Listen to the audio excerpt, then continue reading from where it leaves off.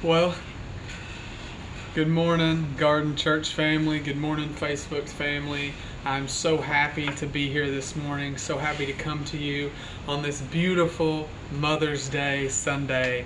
And I just want to take a moment before we even get started, before we delve into prayer or anything. I just want to take a moment to just say thank you to all the mothers. We love you, and we are so grateful for each and every one of you that have the ability and the privilege to call yourself mothers out there. And we're so thankful for all those who may not physically be mothers but have played the mother role in someone's life. We are so thankful. Mothers are such a wonderful gift of God, literally able to shape the future of the world every single day by raising up the next generation, by raising up those that come after us. And it is just a mind-boggling privilege that God has bestowed, and it is just such an honor to be able to stand in a position like this and say thank you to all the mothers out there. We love you. And I kind of wish that everybody was here with me and we could get some flowers and distribute them, or some coffee mugs or journals or pens or something fancy, just to show an extra umph of gratitude, but unfortunately we're still in this COVID-19 pandemic. We're coming out of it, but we're still sitting in it as of right now. So all that I can do is just repeatedly express my love and my gratitude for the mothers out there. Thank you. And may God continue to bless you. And may God continue to use you to mold the hearts and minds of the young men and women that you're raising up. Thank you again. So, in typical Aaron fashion, I am not going to be preaching anything remotely related to Mother's Day. I really thought about it and really kind of meditated on it. I'm preaching, the love of a mother, and how amazing of a treasure that is, where God even compares himself and his love towards the love of a mother. When Jesus is standing looking at Jerusalem, he says, "Oh, Jerusalem, Jerusalem, how often I have desired to bring you under, my brood, like a mother hen, after her chicks, but you would not." So the love of a mother has to be something special if God is willing to use that to describe his own love. And I thought about preaching on that, but it just didn't sit right. I didn't feel that was the direction that I was supposed to go this morning. And I began to kind of ask myself, what direction am I supposed to go this morning? What am I supposed to preach about? And I got all the way up until last night and I still really had no idea what to preach about. But then, a certain story, or rather collection of stories, started to kind of circulate in my mind, and I put down the scriptures. I'm going to kind of take a couple excerpts from the life of Peter in relationship to, his time following Jesus. And I really just want to see, kind of where that takes us. So I put the scriptures, and there's a little bit of reading in there. You may have seen that, and we'll just see where God takes us. So before we get started, as always, I want to, begin, endure, and end everything with prayer. So if you would, just go to the Lord in prayer with me, and let's just seek God's face. Let's seek God's face so that he will reveal his will, reveal his word through me, that he would use me as a vessel to speak to you, and that maybe, just maybe, this Mother's Day message can be for more than just mothers. It can be for more than just those looking to celebrate, but maybe this Mother's Day can be a life-altering experience, or a day that is marked in your life forever as a milestone in your relationship with Christ. Maybe it's the day that you'll finally come to the Lord and acknowledge him as your Savior. Maybe it's a day where you will come back to God after wandering and straying from him. Or maybe it's a day where you take a milestone and a step of faith and you finally evangelize or share the gospel with that loved one that you've been holding back on, or that coworker or that friend. Or maybe it's just a day where you'll have a fresh revelation of the majesty of God and of the love of God. Or maybe it's just a day that we can just come and we can celebrate God together, and we can give thanks regardless of our circumstances, regardless of the things that we were dealing with at this current moment, and we can just celebrate the love of God, knowing that all of these things are passing and fleeting, and that they're not even worthy to be compared with the eternal weight of glory that sets before us. So maybe, just maybe today, this Mother's Day, can be a day that goes beyond just the confines of a holiday, and it can be a day that is marked in eternity for us.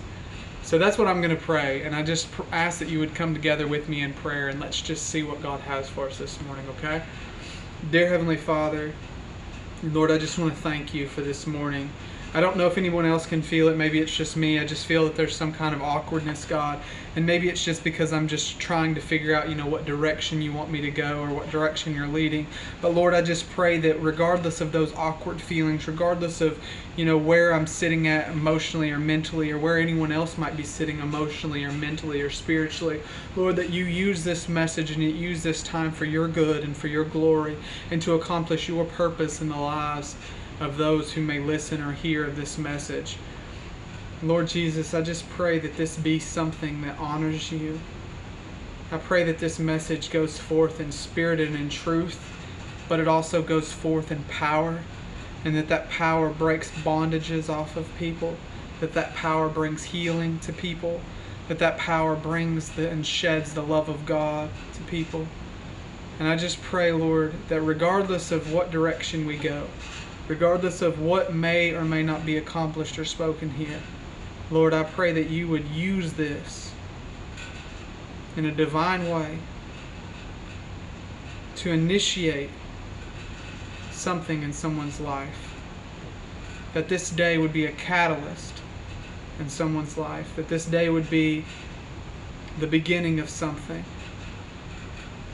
And Lord, I pray that if anyone hears this message and that they don't know you as their Lord and Savior, and that they have not surrendered their life to you, Lord, I pray that today's the day that happens. And that you use this message, however weak or fleeting or frail it might be, to accomplish that purpose. In Jesus' name, amen. Alright, so we are going to be in Luke chapter 22. We've got a little bit of reading. But I'm just going to kind of read and work through it, and if the direction changes, I apologize. Like I said, I really don't know what direction that we're going to go, but we're going to start out with Luke chapter 22, and we're going to start out with verse 31. Extremely interesting little passage here, but we're going to read starting in verse 31. Simon, Simon. He's talking to Peter here. Peter's name was Simon before Christ changed it. Simon, Simon. Behold, Satan has demanded permission to sift you like wheat. Alright, stop right off the bat. Peter, Simon, Simon, Peter, Satan has demanded permission to sift you like wheat. So, I don't know if you guys, how familiar you are with the story of Job, but this situation always reminds me of that, because in the story of Job, there's a council, some kind of divine council coming, and the sons of God come before the throne of God, and Satan's there, and God asks him, says, "Where have you come from?" And Satan says, "I've come from wandering to and fro throughout the earth." And God says, "Have you considered my servant Job? He's righteous." And Satan says, "Yeah, of course he's righteous. You have a hedge around him and I can't touch him."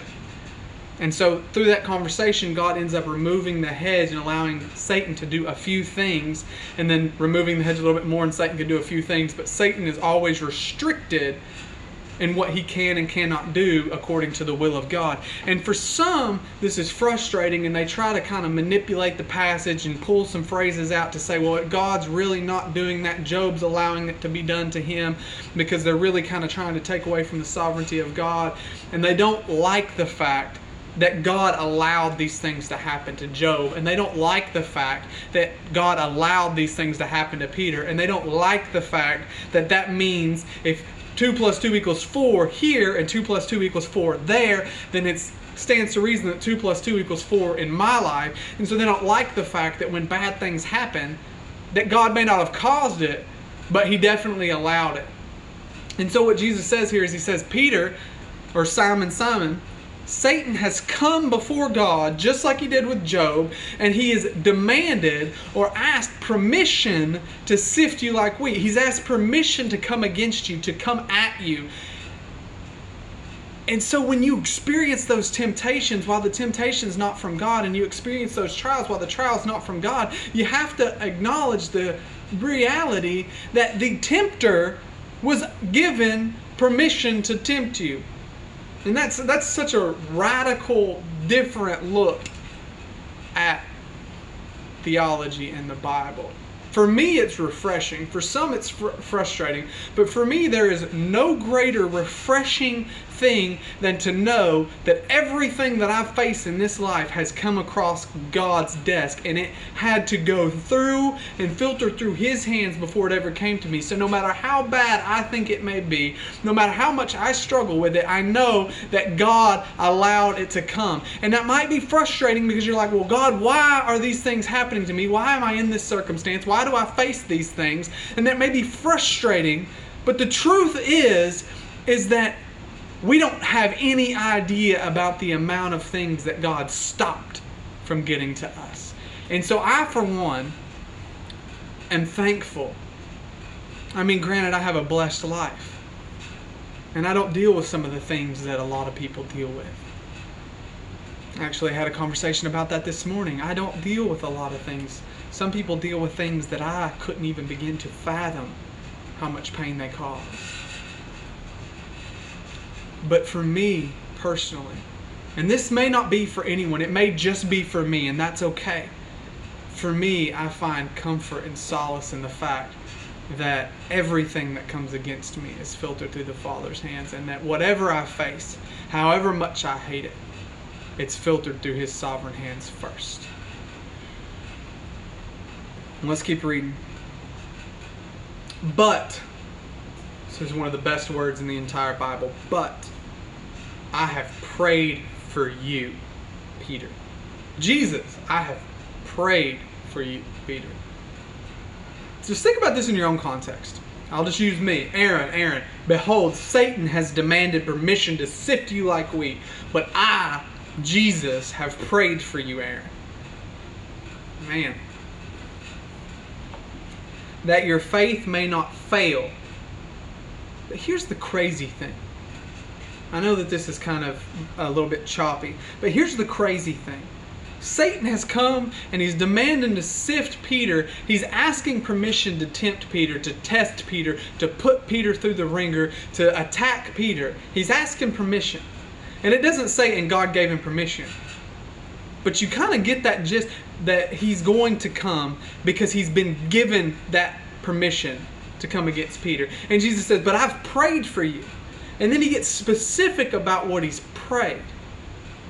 And it's really, really interesting because he says, I've prayed that your faith may not fail. And then he says, and you, once you have turned again, strengthen the brethren. So he's saying, I'm praying for you. I'm not praying that you're not going to enter this temptation. I'm not praying that you're not going to be attacked. I'm praying that your faith won't fail when you are attacked. And I'm praying that when you are attacked, that you maintain your faith and you are going to fall. Because he's acknowledging he's going to fall, because he says when you've turned again, when you've come back, when you are converted in the King James, when you're converted, when you come back, when you pick yourself back up off the ground, that then you'll strengthen your brethren. So Jesus is not saying I've prayed for you that Satan wouldn't get that permission. He's not saying that I've prayed that Satan wouldn't be able to tempt you or attack you or come against you. That's not what he's saying at all. He's saying I've prayed that in the midst of that testing, in the midst of that attack, in the midst of that struggle, that your faith is going to stand strong, and that even though you fall, you won't fail. And that's why I named this message, Fall Not Fail. That it's okay to fall. And we don't like that. We don't like the fact, we don't like to think about falling. Because it has such a negative connotation. Everyone has fallen short. Everyone's sinned and fallen short of the glory of God. That's true. But the truth of the matter is that the grace of God is so infinite and so much more that when you fall, because you will fall, it's not the end of the world. It's not the end of your relationship with God. It's not suddenly that you fall and God gives up on you and stops seeking you and stops desiring you and stops pouring His grace and His love and His mercy and His goodness out on you. That's not what it is at all. It's that you fall. But when you fall, that your faith don't fail. So it's okay if you fall. I don't advise you to go out and attempt to trip yourself to fall. It's okay if you fall. Just fall, not fail. Fall, but let your faith maintain its strength. Fall short, trip up, bust your face on the ground. That's part of growth. It's part of learning your boundaries. It's part of pressing in. You're going to get off into some things that you don't need to get off into theologically, and you're going to get some things wrong, and you're going to mess up in your attempts to evangelize, and you're going to fall short. You're going to try to do righteous, and you're going to try to be the best mother that you can be, and you're going to sometimes mess up with your kids, and sometimes you're going to let your anger get the best of you, and sometimes you're going to get a little bit annoyed, and you're going to let that take over, and you're going to mess up as a father, and you're going to mess up as a wife, and you're going to mess up as a husband, and you're going to mess up as a Christian, and you're going to mess up as a friend, and you're going to mess up as a relative, as a son or a daughter. You're going to fall. You're going to mess up. It's better if we just get that off the table and we stop having this mindset that we're never going to mess up as Christians. No, you are going to fall. It's going to happen. But don't let your fall cause you to fail. Don't let your fall cause your faith to fail. Just because you hit the ground at 100 miles an hour does not mean that you need to stay down. When you're turned again, when you're converted, then use that experience, use that fall to strengthen the brethren. Use that fall to come alongside others and say, I've been there. I've fallen on my face. I've messed up. I've fallen short of the glory of God. I've sinned. I've fallen back into drinking, but then I came back out. I've fallen off into these things, but then I came back. I missed it with my kids, but I've come back. I've missed it, but I've come back. So just because you miss it doesn't mean you can't come back. Use your experience, use your fall to encourage others and strengthen others so that maybe they won't fall in that same hole that you fell in. Maybe they won't trip over that same stumbling block that you tripped over. Maybe they won't mess up in that same area that you messed up. Use your fall to strengthen others. So fall. By all means, fall. Because you're going to. Failure is a sign of effort. So I'm not encouraging everybody. I know that it might sound that way. I'm not encouraging everybody to go out and just mess up and sin. It's not what I'm saying. What I'm saying is try. Press on. Press in. Press upward. Try. And by trying, understand that you're going to fall. But just because you fall, don't let that fall become a fail. Run. Give it everything that you've got. And when you get tripped up and you fall flat on your face, get up, dust yourself off, and use that experience to strengthen your brothers and sisters in Christ Jesus. Use that experience. And no matter how long that fall may last. That's kind of where we're going to go next. So let's jump over. I'm sorry. It goes on right there. And Peter tries to argue with this failing here, or this falling, I'm sorry. He tries to argue and say, Lord, I'm going to go with you even to the death. And then that's when Jesus predicts Peter's denials. And he says, Peter, before the cock crows, you're going to deny me 3 times. Before the rooster crows, you're going to deny me 3 times. And Peter's like, no. And that whole discussion there. Jump down to verse 54. Same chapter, verse 54. So this, right after that, you have a little bit more dialogue, and then you have Jesus' prayer in the Garden of Gethsemane, and then you have the soldiers coming out to arrest him, and you have Malchus, and Peter cuts off Malchus's ear with his sword, and then Jesus tells him to stop. And those who live by the sword shall die by the sword, and then he heals Malchus's ear, and then they take him, and that's where we get. And it says, having arrested him, in verse 54, they led him away and brought him to the house of the high priest. But Peter was following at a distance. So up to this point, Peter has done what he said he was going to do. He fought, and he was willing to go with Jesus either to death. They arrested him, and Peter followed him. Maybe planning some rescue attempt, I don't know. And after they had kindled a fire in the middle of the courtyard and had sat down together, Peter was sitting among them. And this is where the script changes. And a servant girl, seeing him as he sat in the firelight and looking intently at him, said, this man was with him too. This man was with Jesus. But he denied it, So the one that said that he was going to go with him to the end, he was going to go with Christ all the way, he started denying him. To a servant girl. And he said, "Woman, I do not know him." So now he's not just denying that he was with him, now he's denying that he even knows him. A little later, another saw him and said, "You are the one of them too." But Peter said, "Man, I am not." So he denied that he was with him. He denied that he knowed him. He denied that he knew him. And now he's denying that he's even one of the disciples. And after about an hour passed, another man began to insist, saying, "Certainly this man was also with him, for he is a Galilean too." But Peter said, "Man, I do not know what you were talking about." And immediately, when he was still speaking, a rooster crowed. So it's just a fulfillment of what Christ said. Satan's come, and he's going to sift you like wheat. He's going to bring that attack against you. He's going to come against you with everything that he has. And I have prayed for you. I haven't prayed that you're not going to be attacked. I haven't prayed that you're not going to be tested. I haven't prayed that you're not going to be tempted. But I prayed that when you fall, your faith won't fail. And that when you return, that you'll be able to use that to strengthen your brethren. That's what Christ prayed for Peter. And then he prophesied and told Peter how the denial was going to come, how the fall was going to take place. And Peter denied that and said, "No, I'm going to go with you all the way to the end." And then right here, it unfolds exactly the way that Jesus said. Jesus said, "You're going to deny me 3 times before the rooster crows." Then the rooster crows. And Peter has realized he's denied him 3 times. And this next verse, I think, is one of the most powerful verses in all of Scripture. And I know I say that a lot. It's because all of Scripture is powerful. But this next verse, it says, "The Lord turned and looked at Peter. And Peter remembered the word of the Lord." The Lord turned and looked at Peter, and Peter realized that he was looking at him, so they obviously made eye contact, because that eye contact caused him to remember what Christ had said in the garden when he told Peter that he was going to deny him 3 times before the rooster crowed. And Peter is overwhelmed, and I cannot imagine.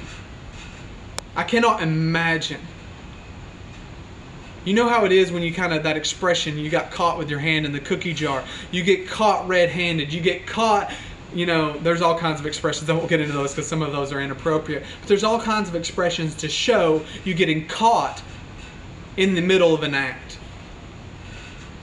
And Peter right here, after just the day before, just earlier that day, because it's kind of debatable about whether or not this is first thing in the morning or, just before midnight. It's late at night. Peter, just earlier that same day, had denied that he would fall. Jesus told him that Satan's going to sift him, told him how he prayed for him. And then Peter denies and says, "I'm going to go with you all the way to the end. I'll die for you if that's what it means. I'm with you till the end." And then the prophecy of Christ comes true. Peter falls, and Jesus catches him, and they make eye contact as soon as the fall. As soon as Peter hits the bottom, as soon as the fall is complete, and Peter's flat on his face, he catches the Lord's gaze. I cannot even begin to imagine the pain and the sorrow that's flooding through Peter's mind and through his heart. I can't even begin to imagine how intense that gaze was. I can't imagine how long that gaze and that interlocking eye contact lasted. What I can tell you is that the result broke Peter. It says, "And he went out and wept bitterly." That Peter left, probably ran out, weeping bitterly, travailing, crying, snot flying everywhere, because he had just fallen. And in his mind, he failed. He denied Jesus.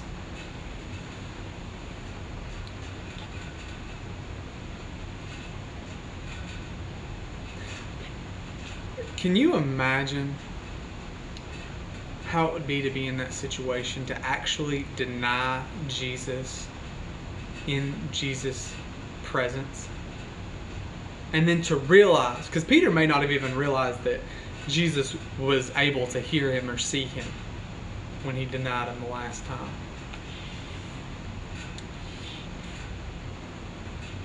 But the truth is, we've all done it. Maybe not directly with our words, but we've all denied Christ with our actions. We've all fallen. And sometimes we fall and we feel like we've just fallen way too far. And the things that unfold after this, when at the resurrection, Peter, he fell. And he fell pretty heavily, but he didn't give up. I mean, there's a little bit of contention there. And he may not have felt like he was worthy to even be called a disciple anymore, because when Jesus is resurrected, he says, go get the disciples. The angel says, go get the disciples and Peter. But when they do, Peter's one of the two that runs to the tomb. At first they don't believe him, but then they, when they realize that, maybe there's some truth to it, him and John, they run to the tomb, and Peter runs in first, and, they're, so, is this real? Is this actually happening? Did Jesus actually rise from the dead? And then you get over here, after that had happened, and Christ had appeared to the disciples in groups several different times. We can pick up in John chapter 21, verse 1. I just want to kind of just continue this narrative and show you kind of the direction that I'm going. So Peter right now has fallen pretty heavily. And he's kind of picked himself back up because he ran to the tomb. I mean, he wasn't there that first thing that morning in faith, believing that Christ would be resurrected. But when he found out from the women that Christ had been resurrected, then he was one of the ones that ran to the tomb. And then when they were in the room gathered together, and Christ came and Thomas doubted, it doesn't say that Peter doubted. It said that Thomas doubted. And so he's kind of halfway redeemed himself, maybe. There's not really a lot there that we know about, but we know that Christ had appeared to him several different times over the course of 40 days before the ascension. And somewhere in that time frame, Peter, in John chapter 21, it says, after these things, Jesus manifested himself again to the disciples at the Sea of Tiberias, and he manifested himself in this way. Simon Peter and Thomas, called Didymus, and Nathanael of Cana in Galilee, and the sons of Zebedee, which is James and John, and 2 other of his disciples were together. Simon Peter said to them, I'm going to go fishing. And they said, we'll go with you. They went out and got into the boat, and that night they caught nothing. It's important. But when the day was now breaking, Jesus stood on the beach, yet the disciples did not know that it was Jesus. So Jesus said to them, children, you do not have any fish, do you? And they answered him, no. And he said to them, cast the net on the right-hand side of the boat, and you will find a catch. So they cast, and when they were not able to haul it in because of the great number of fish, therefore that disciple whom Jesus loved, which is John, said to Peter, it is the Lord. So when Simon Peter heard that it was the Lord, he put his outer garment on, for he was stripped for work, and threw himself into the sea, but the other disciples came in the little boat, for they were not far from the land. About 100 yards away, dragging the net full of fish. So when they got out on the land, and they saw a charcoal fire already laid, and fish placed on it, and bread, Jesus said to them, bring some of the fish which you have now caught. And Simon Peter went up and drew the net to land full of large fish, 153, and although there were so many, the net was not torn. Jesus said to them, come and have breakfast. None of the disciples ventured to question him, who are you, knowing that it was the Lord. Jesus came and took the bread and gave it to them, and the fish likewise. This is now the 3rd time Jesus was manifested to the disciples after he was raised from the dead. So, when they had finished breakfast, Jesus said to Simon Peter, Simon, son of John, do you love me more than these? And then you get into the love conversation. Now I won't press into that. It says, Simon, do you love me more than these? Do you love me more than these? And you may be asking yourself, why is that so prevalent? Well, look at this narrative. Look how this happens. This is the 3rd manifestation of Jesus after the resurrection to the disciples. And so you're looking at this, and Jesus chooses to let them, they go fishing, they fish all night, and they don't catch anything. And then he tells them to cast the net on the right side and haul in the fish, and they're going to have a great catch. And they do, and they count them, and it's 153. So odd amount. That shows you that it's not guesstimating. It doesn't say about 150 fish. It says 153. They counted it specifically.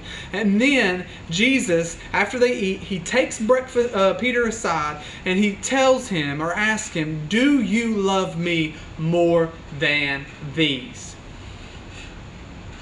And if you think back, it's in Luke chapter 5. I wrote it down. We'll go over there in just a second.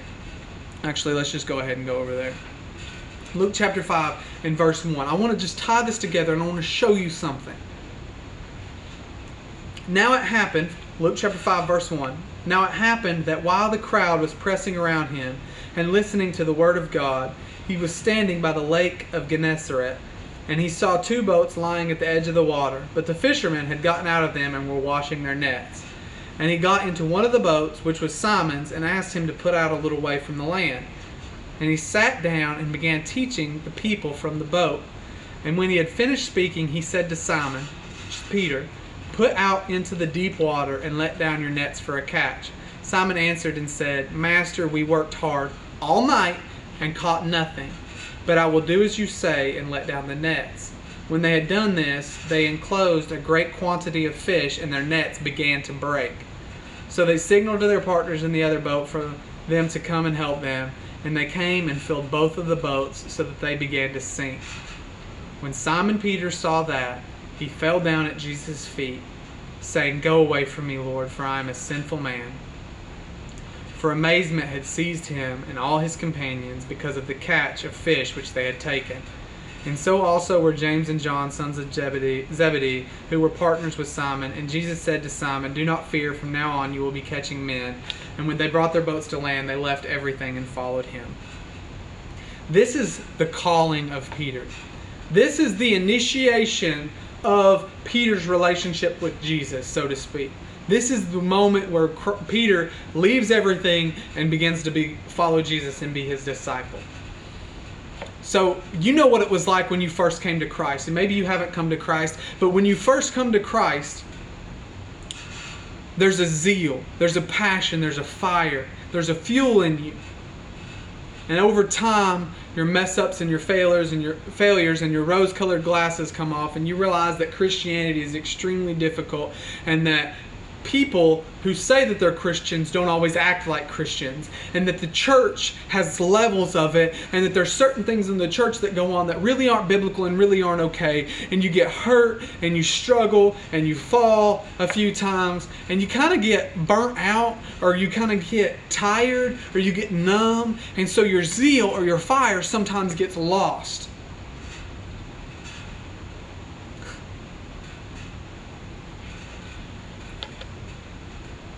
Peter had a lot of that happen. Through the whole following of Christ, all through the Gospels, you see Peter is the one that speaks up. He's the impetuous one. He's the impulsive one. He speaks. He puts his foot in his mouth. He says some things that he shouldn't say sometimes, and sometimes he's the only one that steps up and says the truth and what needs to be said.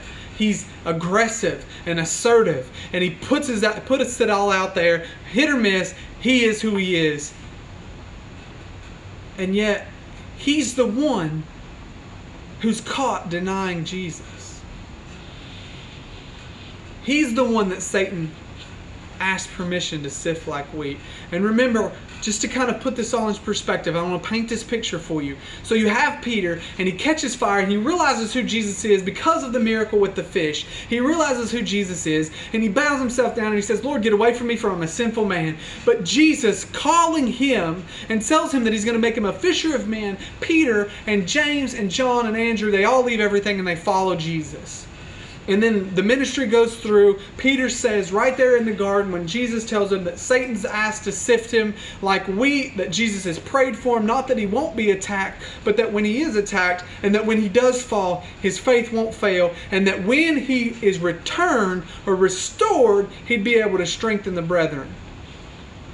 And Peter says, "No, I will follow you all the way to the death." And I believe when the soldiers come to arrest Jesus and he pulls the sword out and he cuts Malchus' ear off, that he was intending to fight to the death to save Jesus, because it was put on him all of a sudden. He was willing to act. And Jesus healed Malchus and went with the soldiers willingly. And Peter followed a little ways behind.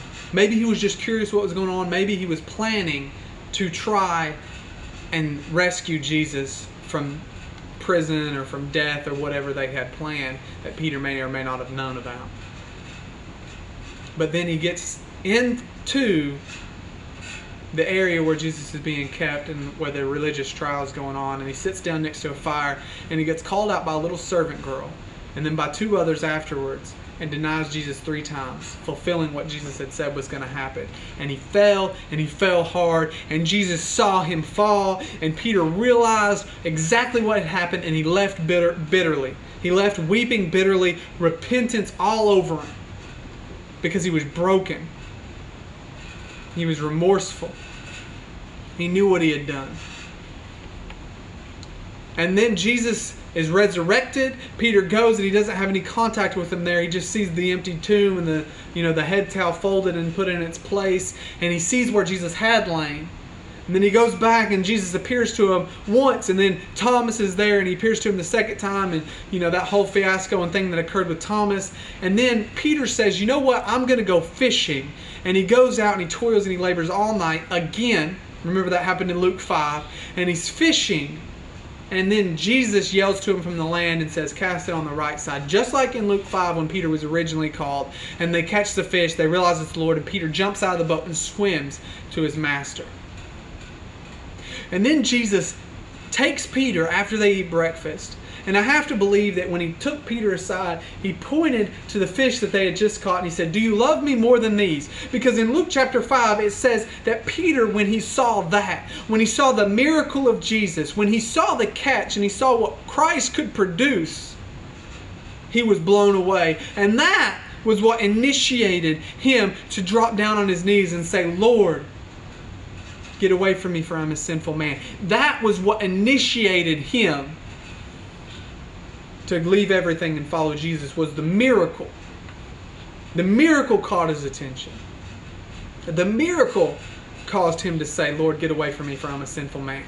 Jesus had just been teaching, and Peter didn't say that because of the teaching.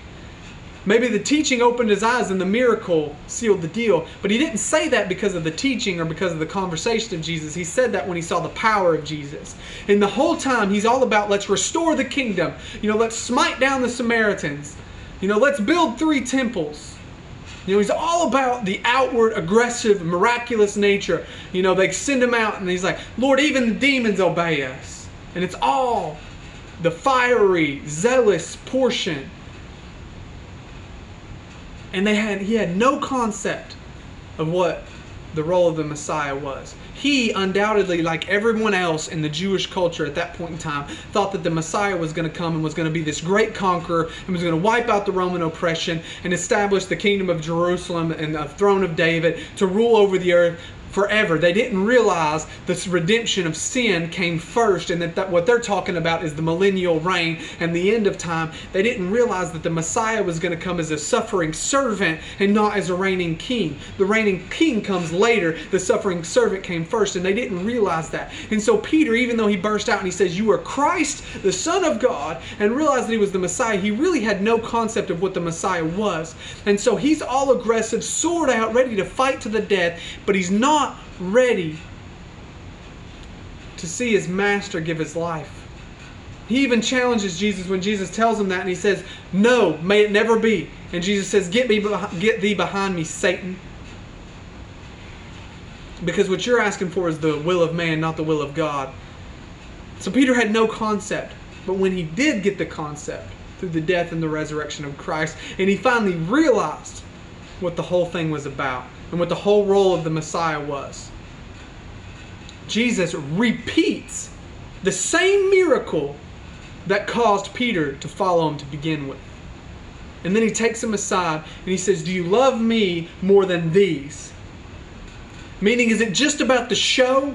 Is it just about the power? Is it just about the miracle? Or do you really love me? And Peter's response is, Lord, you know that I love you. You know that it's about you.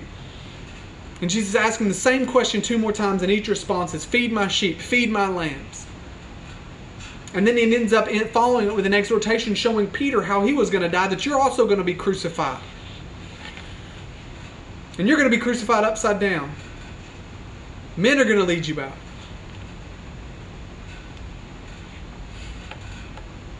Sometimes, I think we get it so mixed up, just like Peter, that we're concerned about the outward showing, that we're concerned about the power and the demonstration, especially with charismatics and the charismatic background, that we're so concerned about, the miracles and the miraculous and all of this boom stuff that everybody can see.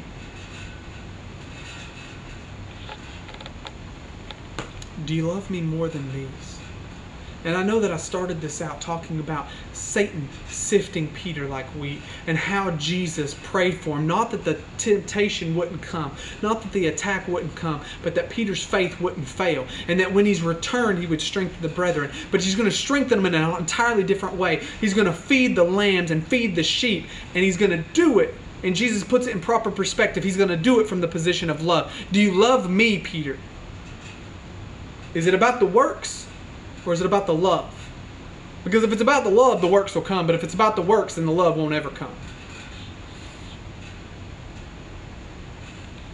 Do you love me? And if you love me, then feed my sheep. How do you feed them? You feed them out of that overflow of love. You realize that when you're returned, this is the returning moment right here on the beach. Do you love me? Yes, Lord, you know that I love you. Well, if you love me, then feed my sheep. Strengthen the brethren. Strengthen them with the love of God that's shed towards you, that's shed on you, so that you can reflect that love to God and you can share that love with others. How do you do that? By realizing that the same God that called you has not suddenly uncalled you because you fell. He's not suddenly forgot about you because you tripped up and you fell flat on your face. He hasn't just dropped the ball on you. It says the gifts and the calling of God are without repentance. He hasn't suddenly said, okay, you messed up. You've messed up one too many times. It's over. You're done. No, He loves you, and He continues to seek you, and He continues to pursue you, and He continues to ask that question, do you love me? Peter fell, and he fell hard. But he also preached Pentecost. And he also became known as the apostle to the Jews. Peter got a lot wrong.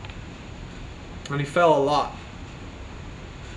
This isn't his only fall. And it's not even his last fall. He falls later when the Jew-Gentile and the issue of the law came in. Do we make the Gentiles Jews and then let them have Christ? Or can they have Christ, just Christ, without having to take the Jewish law or the Mosaic law upon them? And he fell hard in that area. And Paul had to rebuke him. But you know what? He got back up. Got back up every time. Why? Because it's okay to fall.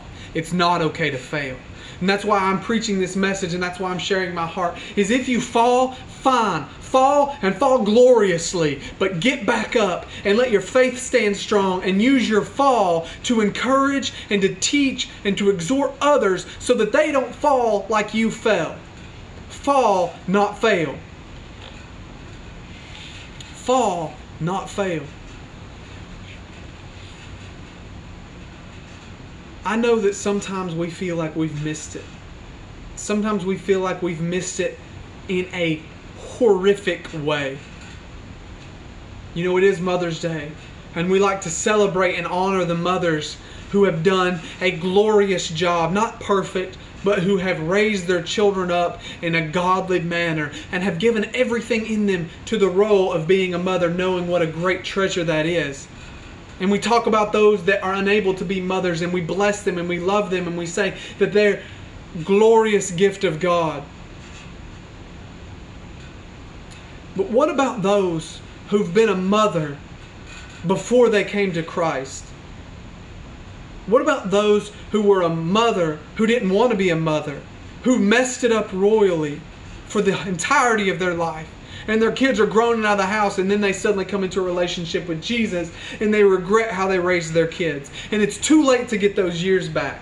What about those who have been a mother and their kids are still in the house, but they're teenagers now, and their kids were raised up to a certain point in an ungodly manner, and now they're trying to get those years back and to see God redeem the time, and it's too late in some areas, but it's not in others. What about the mothers who fail? What about the people who fail in general? And you think it's just too late. I'm just too far gone. I've messed up one too many times. I've denied God one too many times. I've slipped up and I've stepped just a little bit too far. I've walked away just a little bit too far. What about those people?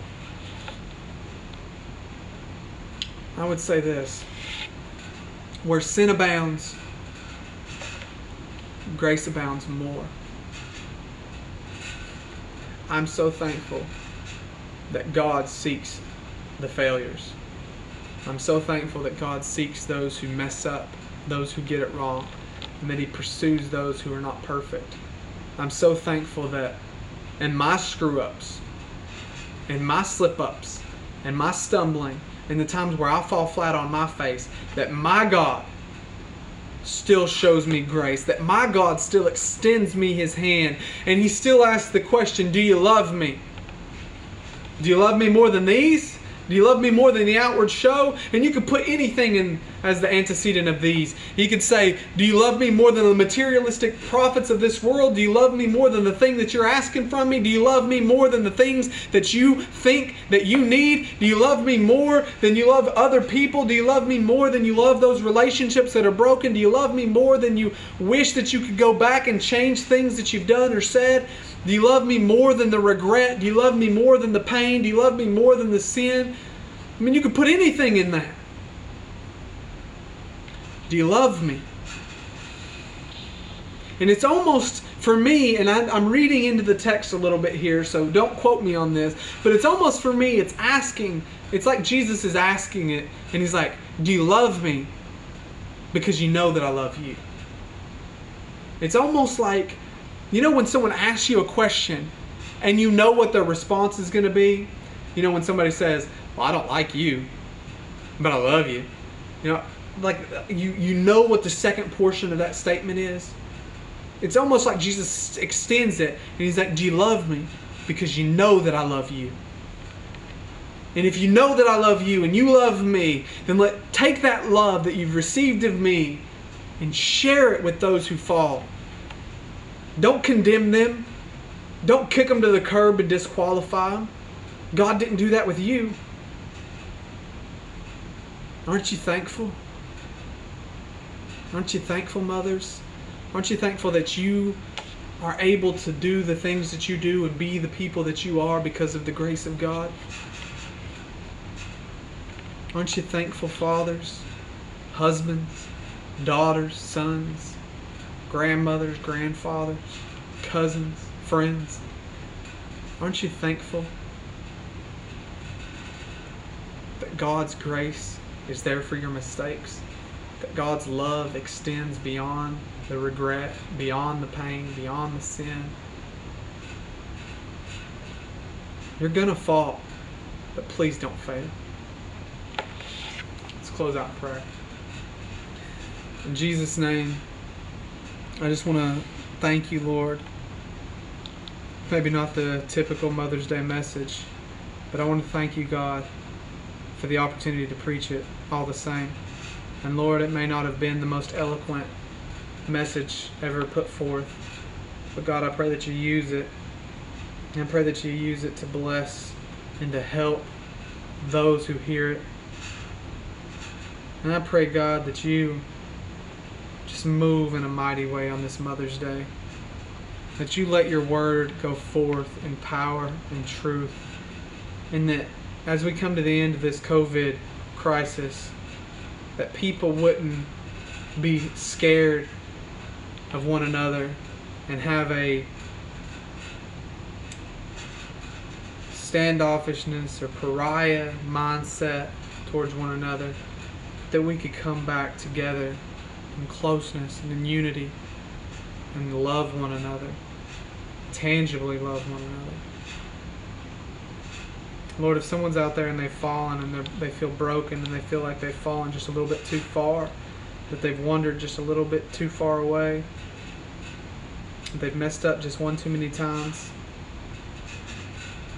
They've said the wrong thing, done the wrong thing, and regret and self-deprivation, self-condemnation is consuming them. God, I pray that you would encourage them and pull them out, that you would send people their way, godly people, who would encourage them and love them and be a reflection and a demonstration of the grace of God in their lives.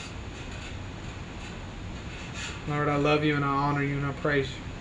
Thank you, Jesus. Amen.